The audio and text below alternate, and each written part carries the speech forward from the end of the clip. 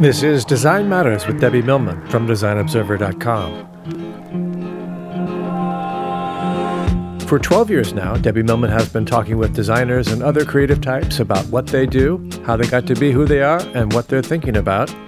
On this podcast, Debbie Millman talks with Seth Godin about how to live in our difficult political moment. What we have to figure out is how to disconnect ourselves from the circle of fear and from the circle of contempt and even panic and make something that matters instead.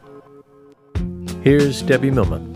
In the world of marketing, Seth Godin is an established and savvy master. If you type Seth into Google, for example, the top result is his blog. If you search for Seth Godin on Amazon, his 18 books pop up, all of which have been bestsellers. He's much more than a marketer, though. He writes trenchantly about work, career, and personal growth. Some of his titles are Tribes, We Need You to Lead Us, and Linchpin, Are You Indispensable? He's here to talk about his career and his brand new book, What Does It Sound Like When You Change Your Mind? Seth Godin, welcome to Design Matters. Thank you, my friend. Thanks for having me. Seth, this is our fourth interview together. My first interview with you was actually on Design Matters. You came on the show when it was an infant back in 2007. I think that one was on vinyl. Yes, indeed. I know it was actually an 8-track. Believe it or not, I didn't really ask you much about your origins. So I'd like to ask you just a few questions about your background on becoming Seth Godin. You cool with that? We'll give it a try. Okay. I understand that when you were 14, you started your first business. What kind of business was it? Well, first we got to be clear about what a business is for. For me, business has never been, how do I do something to make a lot of money? In the case of the project I did when I was 14, there was an auction on public television to raise money for the station. And I had access to a mainframe computer that could print out biorhythm charts. And the idea was that I would auction off customized biorhythm charts to raise money for the public TV station. How'd you do? Well, they raised a few $100, but then it turned out people who got it wanted more. So I started selling them to the people who wanted them. But then someone sent me a note saying that their 000 day had been a day that something horrible had happened and their dog had died, and could I do one for everyone in their family? And I said to myself, wow, people believe this. No, I'm done. It's sort of like astrological charts, exactly. right? Exactly. And then I was just done. You also read your father's copies of Forbes. What did your father do for a living? Well, and I once had a letter to the editor printed in Really? Forbes How back old in were the you? day. How old were you? I was 16. What did you write about? He had written an article about college tuition, and he had gotten the definition of tuition wrong because he had included room and board. And he being who? The editor. Oh, the author. Okay. And it just bothered me because Forbes in that time, and pretty much to the current, had this attitude that they were pretty certain in their correctness. So I just wrote a note saying, that school's really expensive, but you didn't get the number right. My dad, until I was 16, was VP of finance for a company in Buffalo that made parts for nuclear weapons and hydrotronic controls and fancy CNC machines. Then he had an argument with the CEO because the CEO was violating SEC law. And the CEO said, look, my name's on the door. Yours isn't. You should leave. And my father left, and he ended up almost buying the company that makes wax lips and the little wax bottles of Coca-Cola. Mm-hmm. You know those things? Yeah, party favors. Exactly. But he didn't, and ended up buying a little company that makes hospital cribs. Not a very big company, and it's still around. My sister runs it in Buffalo, New York. So I grew up in a factory with real workers making real items by bending real metal to make an item that people actually needed. And that was fascinating. I read that at that time in your life, when you were 14, you discovered that people were able to make a living doing what you are doing now, and that what you're doing now is exactly what you wanted to do over 40 years ago. How would you describe exactly what that is? Well, shortly before my dad left the company he was working for, the owner got in a ski accident and broke his back in Chile and discovered that he wouldn't have fallen in the lift line if he had had a different kind of ski bindings. And since he was an aeronautical engineer, he invented a better ski binding. So this company that made parts for nuclear weapons also started making ski bindings. And my dad came home one day when I was 14 or 15 and said, so we need to figure out how to get more people to market these things. So at that age, I sort of became the head of marketing for a Fortune 1000 company because they had never tried to sell anything to anybody except the government. So I began to understand, well, what's an ad and why is there an ad, and what's copy and why is there copy? But then in seeing the world that he was living in, I discovered there were people like Zig Ziglar who could get up in front of a crowd and teach and talk. And I started reading books for fun that opened my eyes to other ways of seeing. And I realized a human wrote those books, and you could do that for a living. But the biggest shift for me was when I was 17 and I started working at a summer camp in Canada. Ah, yes, Camp Arawan. Exactly, still there. And I was able to help 10-year-olds, 12-year-olds see the world differently, deal with their fear, sit up straight, breathe, and paddle a canoe. Literally, not a figurative canoe, an actual canoe. You said that was your first formative creative experience. Yeah, and I think I've just been trying to do the same thing ever since. You teach style canoeing at this camp in Canada, and you've been doing this 30 years. That's amazing. Yeah, it was a really extraordinary privilege. The thing is that you can simulate that. The sport that I used to teach was invented by a guy who taught my teacher how to do it. So I'm second generation. And understanding what that lineage means, understanding that you can invent a new way of being out of whole cloth, it's not that different from what you've done at SVA, right? To say, there's this profession. Let me invent the profession. Let me teach other people how to do the profession. Let me find people who maybe need a light turned on or someone pointing them in a different direction. Because it's about showing up and doing the work and sitting there with people who need you to help them become the people who will teach the next people. And I read that when you were doing this, when you were teaching style canoeing, it was the first time you discovered that the best way to attract people was to help them connect with their dreams. How did you even recognize that that was something that you could do in that way? Why would anyone have trouble articulating and reaching their dream? Yeah, we can talk about that for the entire interview. And it's a 4-letter word. Fear. Exactly. And if you find the fear, you can see it. You can acknowledge it. You can learn to dance with it. You cannot make it go away. And it turns out that adults are really good at hiding the fear and really good at coming up with reasons to not go there. Kids haven't had as much practice. So starting with 12-year-olds was really useful because they gave themselves away. No 12-year-old actually dreams of paddling a canoe all the way across the lake and back by themselves. What they dream of is agency. What they dream of is being seen. And those are the two things they're also afraid of. So if you can figure out how to get in early in the arc of your engagement with someone, and figure out where the fear is, and figure out how to help someone act as if, to learn to dance with it, then you've got a shot at teaching them design thinking. Then you've got a shot at teaching them a practice that will enable them to chop wood and carry water on their way to doing the work that they seek to do. One of the things that I've been thinking about quite a bit in relation to fear and what is the bedrock emotion that is paralyzed by fear, I think is the notion that when push comes to shove, we are unable to rely on ourselves. And I think if we felt intrinsically that we could rely on ourselves, we wouldn't have as much fear of uncertainty or of the unknown, which is really all it is. You know, we That's can't. That's fascinating. Let me add one level around that, though. Okay. It's not that we can't rely on ourselves. It's that we don't believe we can rely on ourselves. Exactly. Two different things. Yeah, exactly. And so all of this is about our narrative. Right.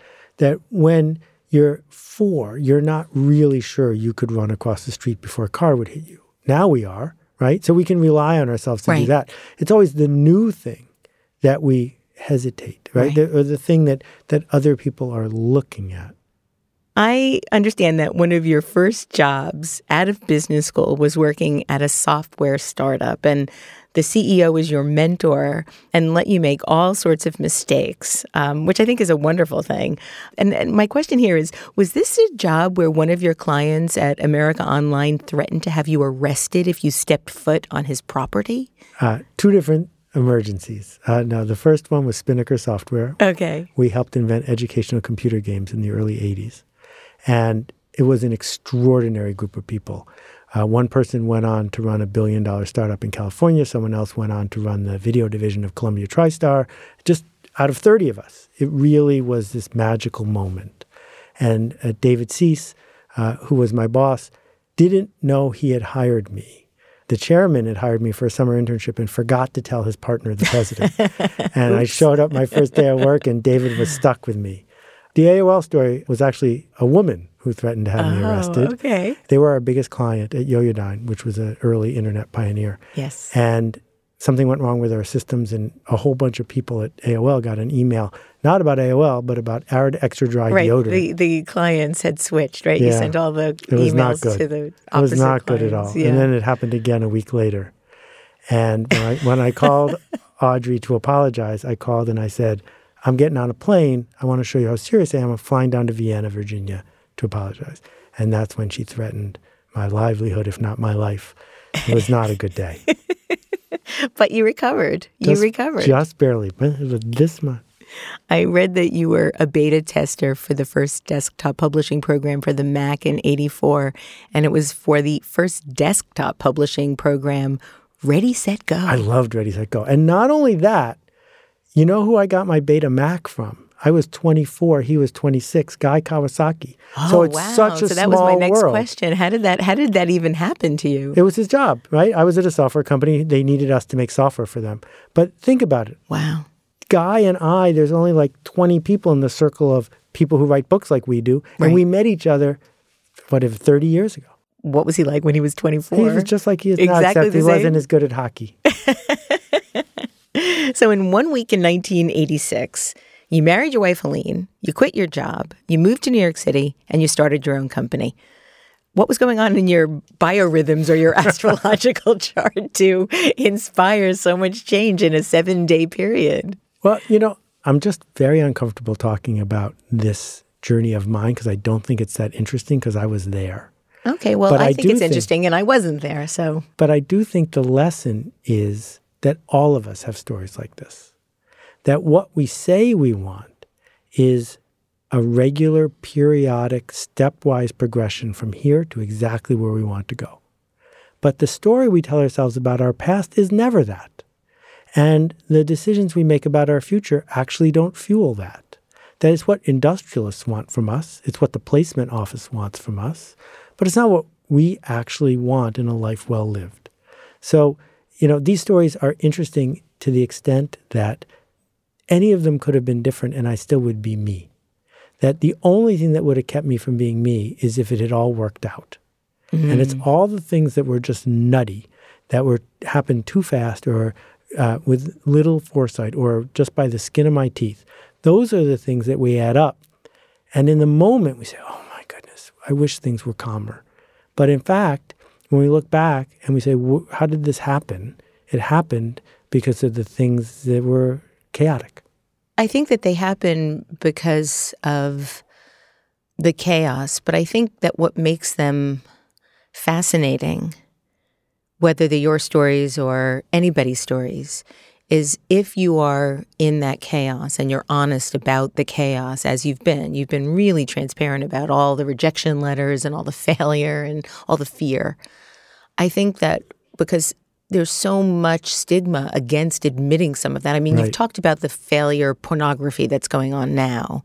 Aside from that, because I don't even know that those are authentic. Exactly. But because you've been so clear about the fact that not only did these failures and rejections not kill you, that you actually managed to turn them into something that was really universal and something that I think has been enormously helpful and inspiring to people.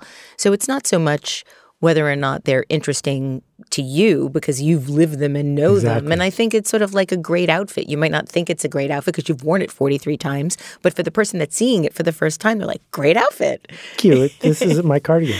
So here's the story that happened right after that. So I'm unemployed. I have a lovely bride, and I'm living in the law school dorm, and I read an article about faith popcorn and brain reserve. Now, for most marketers in those days, whatever this was, 25, 30 years ago, she was a rock star because she Yes. got to just work on interesting projects. So I said, that'll solve my problem. I'll just work 4 weeks a year for Faith Popcorn. So I don't have a car. I get on my bike. I ride it to Macy's with my resume. I have my resume gift wrapped by the Macy's gift wrap department. And then I get a little gift card, and on the gift card I write, I'll give you the other half when we meet. And then I take a $20 bill and I rip it in half and I put it in the thing with the gift card. Then I ride my bike over to Faith Popcorn's Brain Reserve office and I drop off the gift wrap box and I ride my bike home. Now, I get my bike back to the dorm on Mercer Street and I walk into the apartment and the phone's ringing.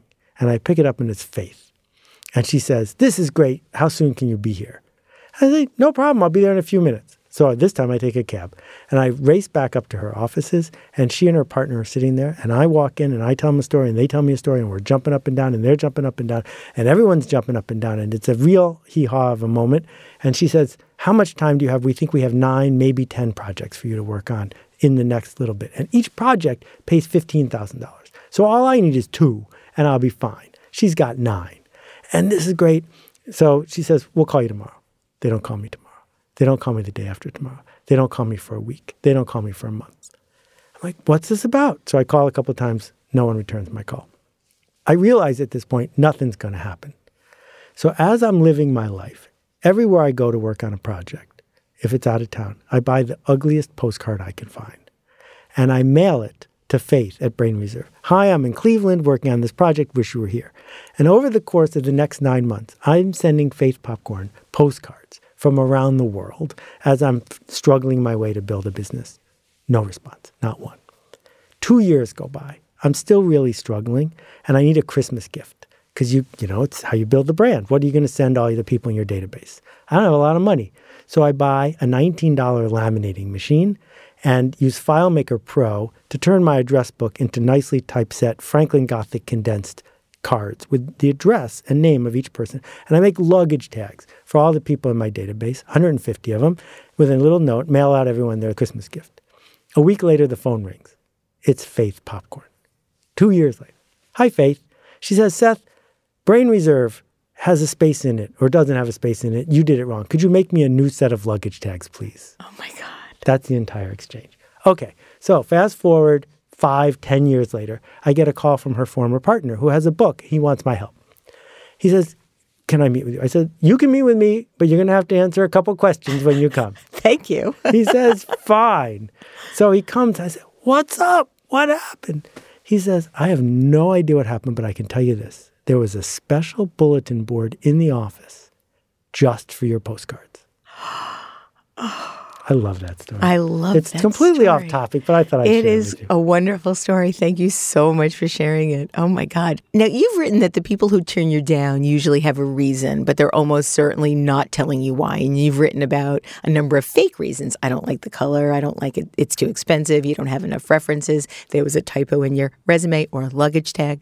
Why do you think those are fake? What are they easier excuses? Is it that we're unwilling to hurt each other's feelings? What is it, artificial harmony? So one of the most important things that anyone who sells ideas needs to learn is Zig Ziglar's concept of the obligating question. Zig was the greatest sales trainer who ever lived and a friend of mine. Zig said after the third objection, you stop answering objections. That the person says, you know, it's too expensive, it's the wrong color. You answer those, they're still saying no. Then you ask the obligating question. The obligating question is this. "Oh, so you're saying this is wrong with it. If we could agree that we could fix that problem, are you prepared to go ahead today?" And the answer to the obligating question is rarely yes. If the person says, "Well, no, then I'd have to blah, blah, blah," then you understand that their objection isn't actually the objection. Right. It's just a good way to get you to go away. Because buying anything is really frightening. It involves change. Change involves risk. Risk involves death. So saying yes and dying are only an inch apart from each other. So when people are hesitating or complaining or criticizing or giving you an objection, what they're really saying is, there aren't enough benefits on offer to match the risk I would feel in making this change happen. And the answer to that, there are two. One, figure out how to put way more benefits on the table, way more urgency, way more tension. Or find somebody else who wants change more than this person does. But what will not work is bit by bit answering their objections, because you almost never answer your way to a yes. I think as well when somebody says they don't want to spend the money, what they're really saying is not that they don't have the money, but that it just doesn't have enough value for them. Because I think if people were only basing decisions on whether or not they have enough money, then we'd have no such thing as credit cards and charge cards, and people wouldn't be buying the most expensive smartphone. They'd be buying the most functional. Yeah, but let's take that one step further. And this would be a great exercise for anybody who's really trying to understand sales and marketing. Go to a bus terminal with a $20 bill. Walk up to the first person you meet and say, will you buy this $20 bill from me for $10? And they won't. And they won't for a couple of reasons. First of all, no one goes to the bus terminal looking for a bargain on a $20 bill. And secondly, because they don't believe you. Why don't they believe you? Because why would anyone sell them a $20 bill for $10? The alternative is put the $20 bill in an envelope, put it in your neighbor's mailbox, and run away before they see you. Do it again next week. Do it again the week after. And in the fourth week, knock on your neighbor's door and say, hi, I'm the guy who left 3 $20 bills in your mailbox over the last 3 weeks. Want to buy the fourth one for $10? They'll buy the fourth one. So it's about trust? Yeah. It's about belief. It's about risk. It's about being a human. You've talked a lot about risk, and you talked quite a bit about how for many, many years you were what you referred to as 2 weeks away from bankruptcy. And you would do whatever it took to make payroll. You talk at one point about going window shopping at restaurants and going home and eating macaroni and cheese. You described it as, in this way, I just failed and failed and failed and failed. What kept you going? How did you come up with enough gumption to go knock on somebody's door and say, after running away for 3 weeks with the $20 bill in the mailbox, want to buy a $20 bill for $10? You know, I've thought about that a bunch. I told myself at the time that I could get a job as a bank teller. And I realized how horrible my life would become if I was going to be a bank teller for the next 30 years. Well, you almost were, essentially, when you were working in the nursing homes, right? Weren't you? Yeah, but I ran away from anything that felt like that as fast as I could. And, you know, that project that you're referring to of building a giant spreadsheet for a chain of nursing homes, at least I didn't have a boss, right? But I'm pretty much unmanageable as a human, and I knew that about myself. But I think telling myself I could get a job actually helped me go forward because I realized I had a choice. That it's when we're stuck with what feels like no choice that it's super easy to give up. But if you believe that you have a choice, that it's a voluntary act to put yourself in the world, that makes it easier. And then the second thing, something I've always believed since the biorhythm days, is that the thing I'm offering is worth more than it costs. That's really important. I never felt like anyone was doing me a favor by buying from me. I felt like I was doing them a favor by making something for them at a discount. Where does that self-esteem come from? I think it wasn't about me. It was about my product. It was about my idea, that it was separate from me, that I didn't feel like I was selling me. I was saying to Stanley Kaplan, SAT prep books will transform your business. You don't have SAT prep books. I know how to make them. Let's have a conversation first about whether they will transform your business. And then if you want me to prove I can make them, I will. Clearly, but it wasn't a slam dunk. You had to work really hard to convince him. 6.5 years. Yeah.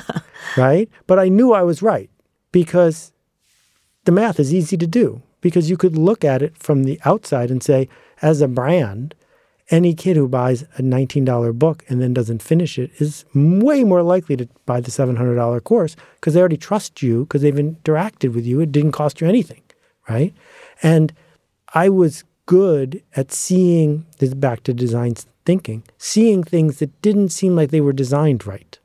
But it's more than that, because it took 6.5 years for you to convince Stanley Kaplan to do this. You stuck in there for 6.5 years. You experienced 900 rejection letters before you got your first non-rejection letter. Right. And that's all about Zig. That's about my dad. It's about deciding to raise myself after I left the house in a culture, in an environment of generous persistence.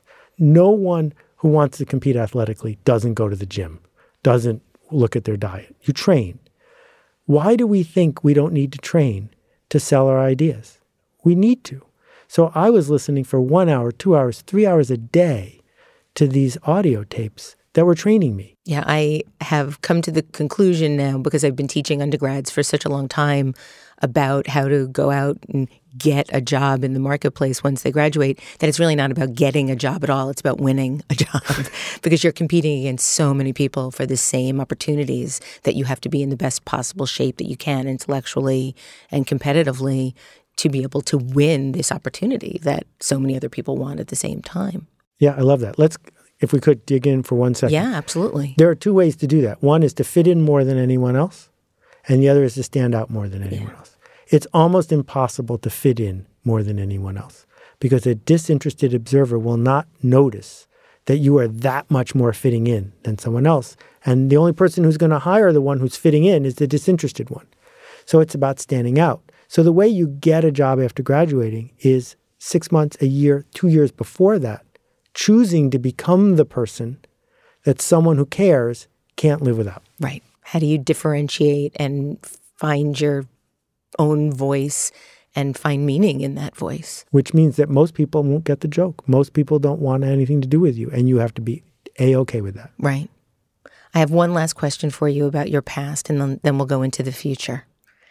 Talk about the book you published titled Email Addresses of the Rich and Famous. Oh, boy. Sorry, I had to. Roger Ebert, may he rest in peace. So I was a book packager, which used to be the best job in the world because book publishers didn't have enough books. There was a shortage. And if you could think of a book, a complicated book, you could sell it on Monday. They'd pay you for it in advance, and then you could build it and give it to them. So I get this idea. There's this thing called the smiley, which is now called an emoticon or an emoji. So I didn't invent the smiley, but I was there when he was invented. And I said, someone should make the smiley dictionary. I know, I will. So I wrote the proposal for the smiley dictionary on Monday, and I finished the book on Thursday. Now, I only got paid $10,000 to make a book, but it only took me 4 days, and it was fun. You got to make a book. But I got this idea early on, way early on in the days of email. If I want to send an email to Roger Ebert, how can I? And I knew a couple people. I was able to get 500 addresses to get started, email addresses of the rich and famous. It was mostly a social commentary. It was about the fact that, guess what? Email's about to arrive. Some people saw it as a spam dictionary. Like, let me just type all the email addresses into a big file and email every person in the book over and over and over and over again, which I did not expect. So Roger Ebert was quoted in the Wall Street Journal cursing me for all eternity because his email address was in the book, and I still feel badly about it. Oh, I'm sorry. Well, I have to say, one of the things I like most about doing this podcast is the research and going into the rabbit hole of finding things out about people. You taught me a new term recently. I mentioned it before, the whole notion of failure pornography. Why do you think that that's something that has become such a hot topic in such a cliched way? Okay, well, there's nests within nests. First, let's define it. The same way that pornography is nothing at all like love, failure pornography doesn't have a lot in common with actual failure. It's somebody who goes into a Krispy Kreme, makes a ridiculous request, and has the clerk say no. Right?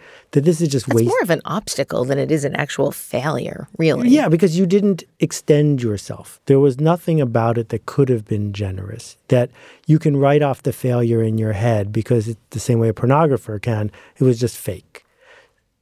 So that's what it is. Why is it popular? Well, it's the easiest form of content to make. If you're willing to embarrass yourself, you can put it up. You don't have to be good at it because being bad at it is actually part of it, right? And in a world where everyone owns their own media channel, where everyone can publish anything they want, if you are lazy, looking for a shortcut, don't believe in yourself very much, what an easy way to put stuff into the world. Who's looking at it? People who have mistaken a form of intimate vulnerability with actual genuine connection. And so what you end up doing is collecting a crowd around yourself, hiding your fear by showing your fear, none of which advances the ball. Because what advances the ball is generous connection, actual risk taken in the service of an idea or a movement that will help other people. That's hard. That's really hard. So people don't do it. They look for the shortcut instead. What I've said to people who I interact doing this is, you're better than that, right? You're better than that because this is not just hurting the people who are watching it. It's mostly hurting you, and you have a better route to making the impact you want to make in the world. You've been putting quite a lot of material online for people to read and learn from. It's quite the opposite of failure pornography. It is, I think, some of the most generous contributions to the world of business and culture. Thank you. And you've written over 20 books. You've been blogging every day since January 15th, 2002. Happy 15th anniversary. Your first post was titled Boring, and it reads as follows. I was stranded today. I had to spend hours in Nyack, New Jersey, so I shopped. Actually, I tried to shop, but I failed. I spent 2 hours at the mall, and it was boring. Having done most of my shopping online lately, I'd nearly forgotten how boring it is. So, Seth, my question here is, would it be safe to say that you started your blog because you were bored? No.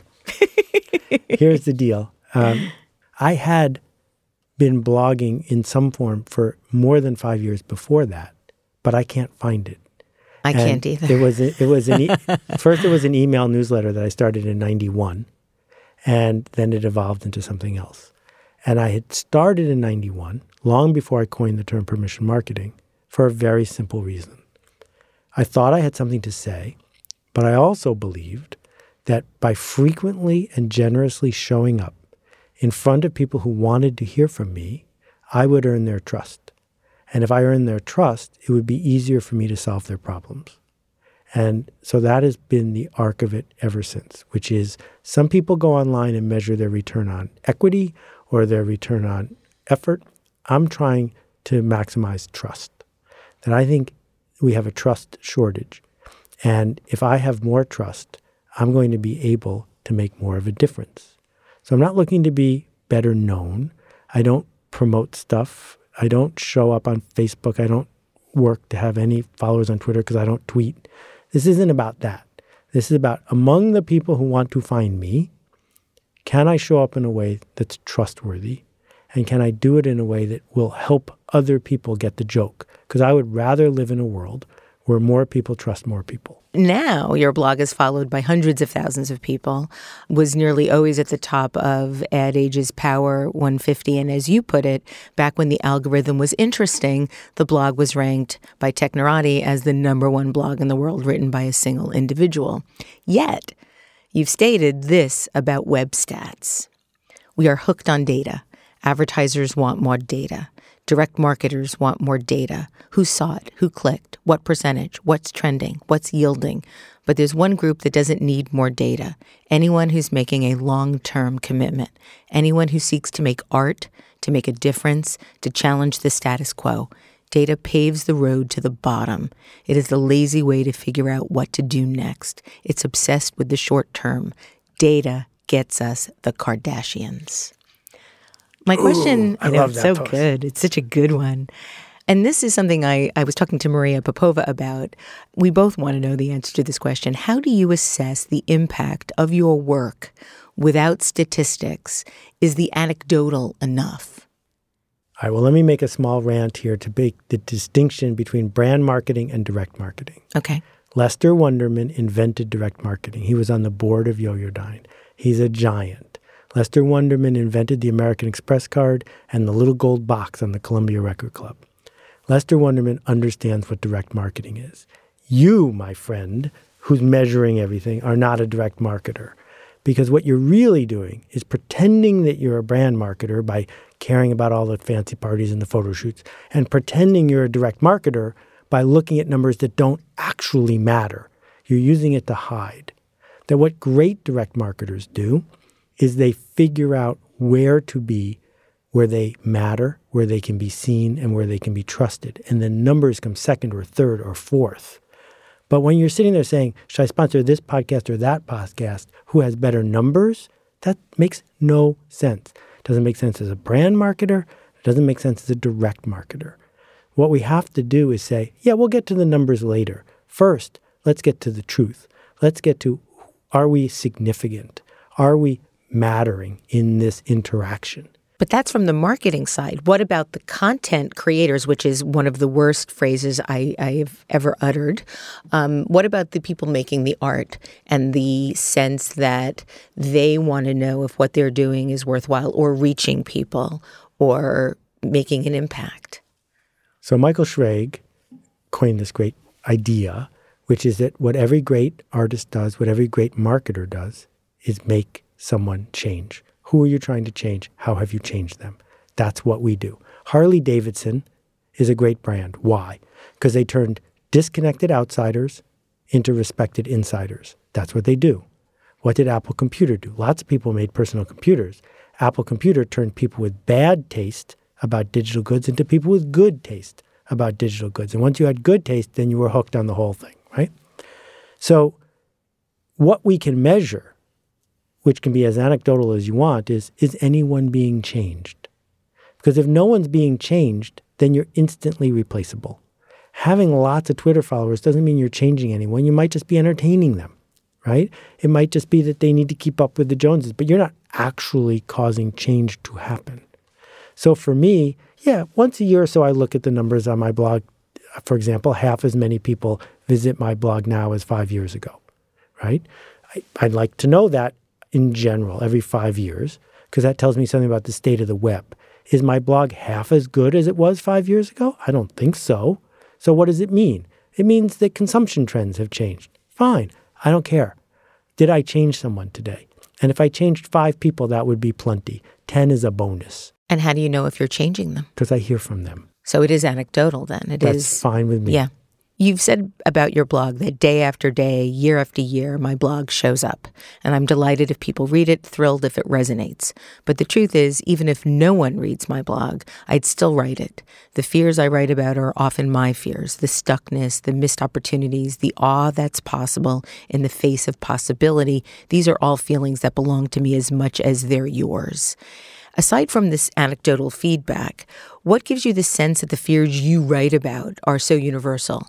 I don't even know if everyone in the world is a robot except for me, right? that we've all got this arrogance as humans that we imagine that the color yellow for me is the color yellow for you, and that I don't like Comic Sans and neither do you, right? That there's this zeitgeist and this internal narrative. So yeah, I have the arrogance of an artist to say, I think I am sharing a feeling that other people are sharing, that I am not alone. And if I'm wrong, well, then you don't have to read my blog. And a lot of people don't, because it's not filled with shortcuts and it's not filled with angst or hatred. And I know that I could certainly make my numbers go up if I did some of that and some lists as well. But I'm not in the numbers business. I'm in the changing business. Your new book is the second of your collections of writing. This particular book is a collection of your last 4 years of writing from your blog, your ebooks, your Medium posts. And it is titled, What Does It Sound Like When You Change Your Mind? And it can be described as follows. It's 18 pounds. It's 800 pages long. You needed to use container ships to move the book around. You've published only, I'm not sure if it's 5,500 or 6,500 copies because I've heard both. And in a recent conversation with Brian Koppelman, you both agreed there was something perverse in this. That was so interesting to hear that word used to describe the book. It's perverse. What was the motivation for creating a book of this magnitude? Well, I work in the least substantial medium ever invented, in that not only does it not get printed on a piece of paper, it could disappear as soon as the server goes down and be gone forever. Terrifying. So it's not in homes across the world, and all we have is a memory of it. It seems to me, as a book person, that if I have the opportunity to put it into something more substantial, I could transform not just my work, but the way people interact with my work. Because I could take this thing that's gossamer and turn it into something that's concrete. And that when it sits in front of you in this fabled 500-year-old form factor, it gains something. At least for me, it does. And the fact that I was able to illustrate it with work from the great Thomas Hawk, the photographer, transformed it again. Because I didn't just put pictures of what the post was about. I created tension in the juxtaposition of the pictures and the posts.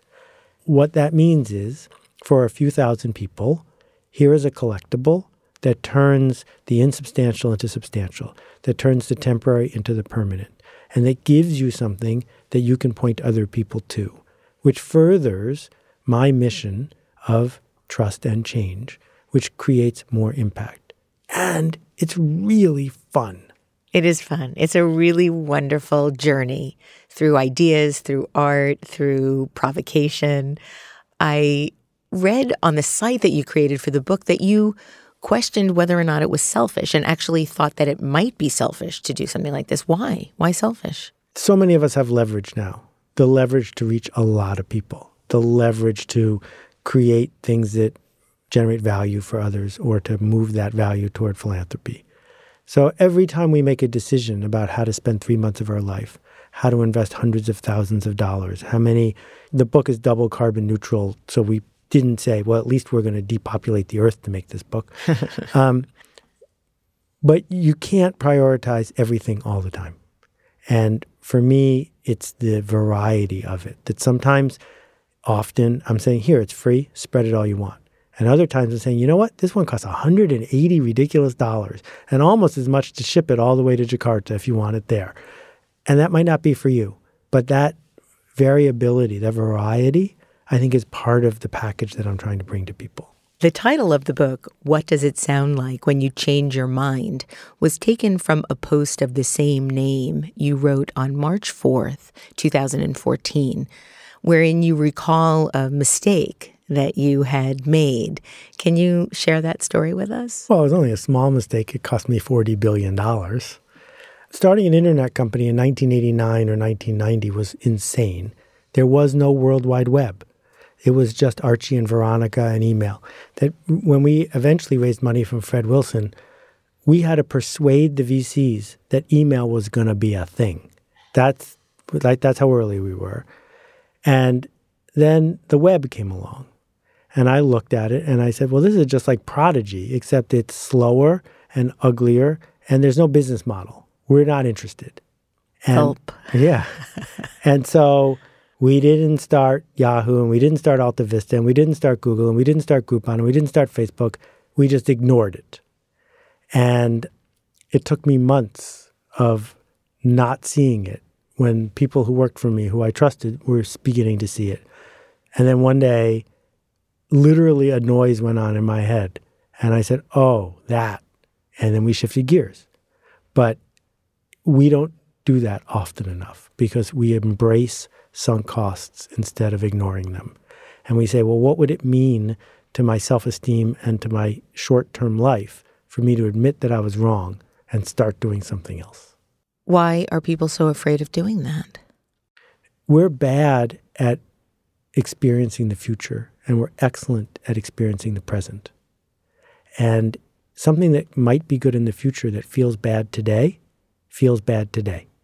So we get stuck. You talk about how books have so much Proustian baggage. Can you elaborate? Well, it's plus and minus. So for me, a book is a magical gateway into all the things that make a great day. For a lot of people, a book is Miss Binder in 7th grade yelling at you because you didn't do your homework.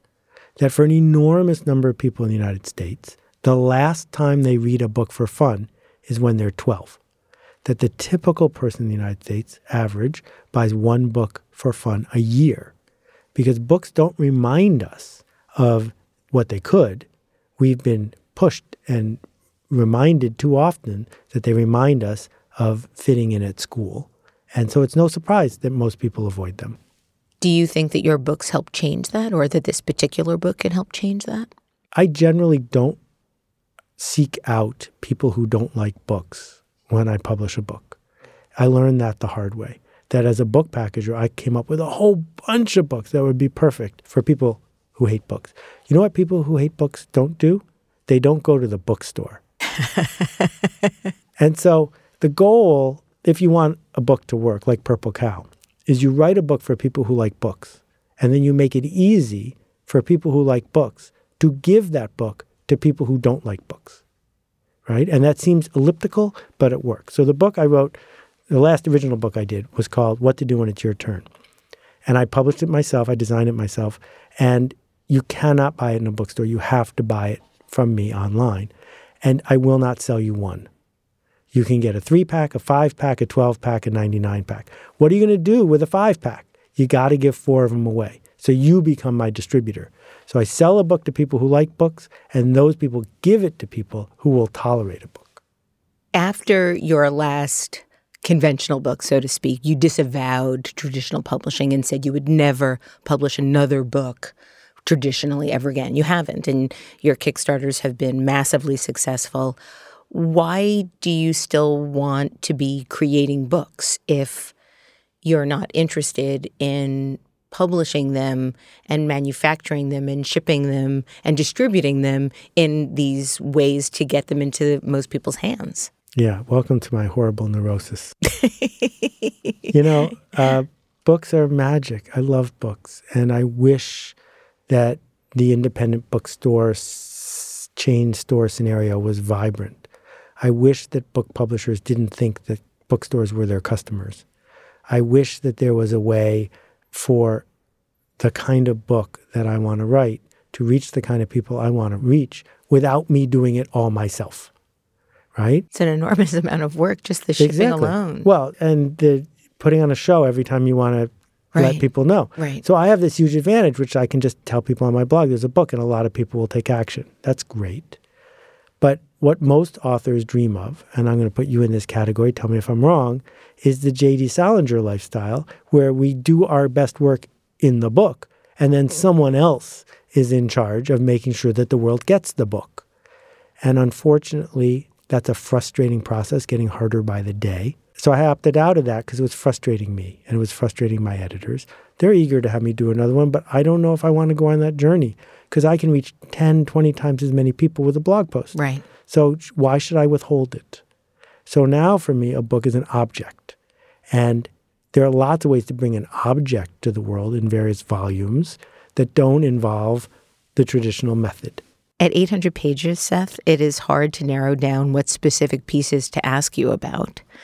This is a book that is truly a journey. It is something that you can savor over. There are so many ways that this book can impact who you are just by the sheer virtue of experiencing it. That's probably the best thing that I can say about it. It's a gift. It's a gift, Seth. And so I do want to ask you. That means so much. Thank you. So in a piece titled The Last Minute, you write, "I'm not good at the last minute. It's really fraught with risk and extra expense. I'm much better doing things the first minute instead." Why is that? I guess I'd reverse it and say I'm just mystified at how many people rely on the last minute, that they use the last minute to shore up their reserves and their resolve so that they can get over their fear. Because at the last minute, you can get people to do a lot of stuff. Because at the last minute, in architecture, the charrette exists because the last minute breaks down our resistance. That clients who approve something right at the deadline, why are they waiting? They're waiting because they're afraid, and the last minute shows up to get them over the hump. It's so unprofessional because it leads to sloppy work, it leads to stress, and it costs a lot. It costs a lot of time and misconnections and money. So as a professional, when I was a book packager, I did 120 books, never went over budget, not one time, never missed a deadline because I did a lot of stuff in the first minute.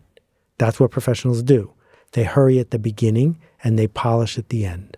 And if you have a client who's not acting that way, then your job as a professional is to teach them to act that way or to get a new client, because we're defined by our clients.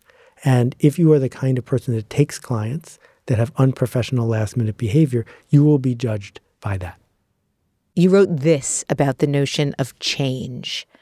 Rapid change exposes the work of outsiders, neophytes, and most of all, those attracted by the chance to grow.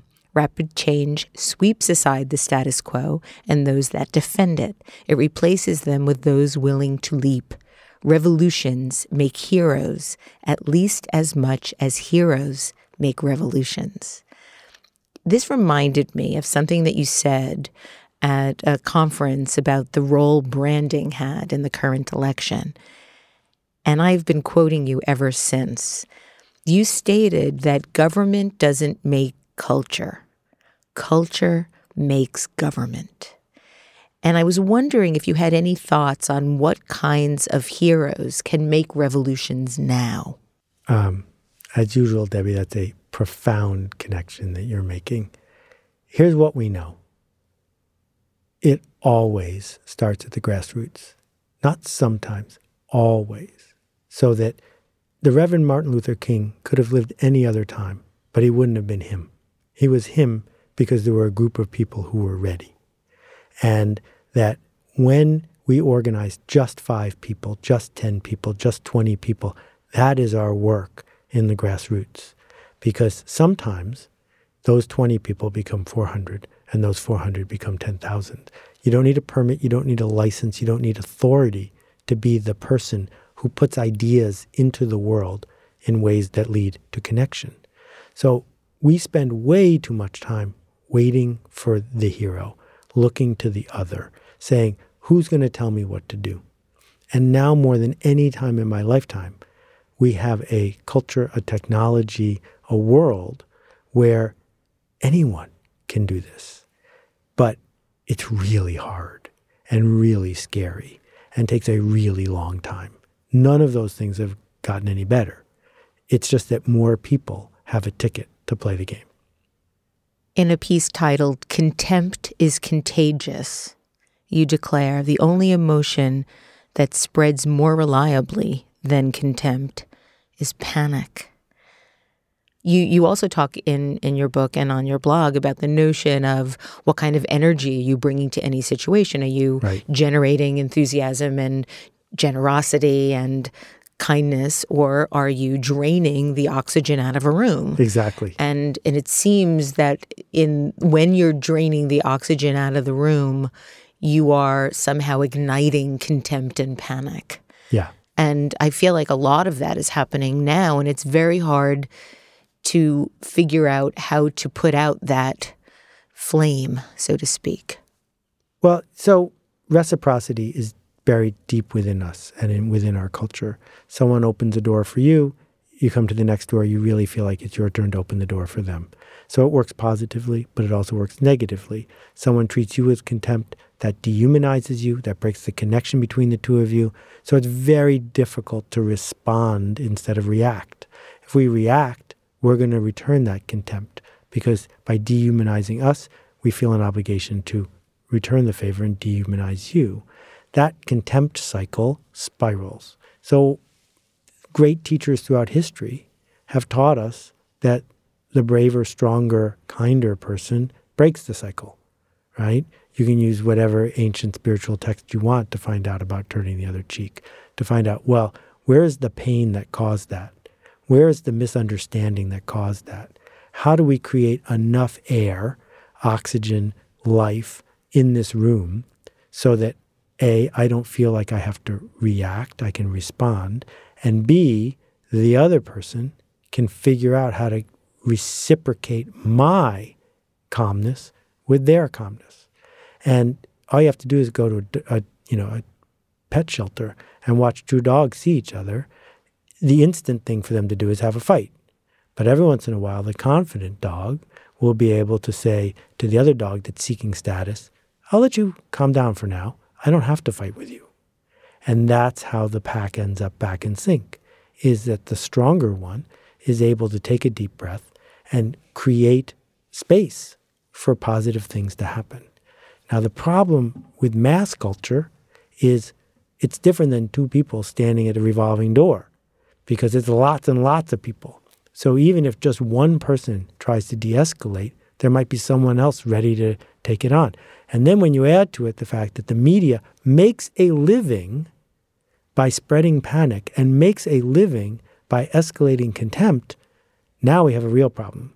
Because we know that when a business does something for a living, they make more of it. And we have to figure out as humans how to choose not to consume that, not to buy into that. And as marketers, I think we have to make the choice not to pay for it. So what do we do in times like these? I was working last night and heard the news, and it was big news, and all of a sudden you get catapulted into what's happening right now, and you're looking at Twitter and MSNBC, and you're looking at every possible tunnel to find an answer, to find some sort of meaning or understanding. And a friend of mine actually texted me last night and said, not since 9/11 have I been trapped like this. For the past several days, I've been hypnotized by television and social media as I watch the world go to hell in a handbasket. I would wager money that productivity in New York City has decreased since he took office. What advice do you have for those of us that are really suffering in the sort of spiral of the daily massacre now? And how do we rise above it and try to do the best possible work for ourselves and for humanity? Well, you know, Debbie, it's not easy. It's not easy for me either. And I think the best thing we can do, as James Murphy said, is the best way to complain is to make something. And what we have to figure out is how to disconnect ourselves from the circle of fear and from the circle of contempt and even panic and settle down and make something that matters instead. You know, think about what should you have been doing in the weeks after 9/11 or during Watergate or during whatever tempest has come before. The best way to complain is to make something. Thank you, Seth. I think that's wonderful, inspiring, and really doable advice for a lot of us. To learn more about Seth Godin, just Google Seth or go to sethgodin.com. And if you want the big book, we only have a few hundred left. It's at moreseth.com. I urge you to do that. This is the 12th year I've been doing Design Matters, and I'd like to thank you for listening. And remember, we can talk about making a difference, we can make a difference, or we can do both. I'm Debbie Millman, and I look forward to talking with you again soon. Design Matters with Debbie Millman is recorded at the Masters in Branding Studio at the School of Visual Arts in New York City. It is produced by Curtis Fox Productions with technical assistance by Mark Dudlick. The show is published exclusively by DesignObserver.com. You can subscribe to this free podcast in the iTunes Store.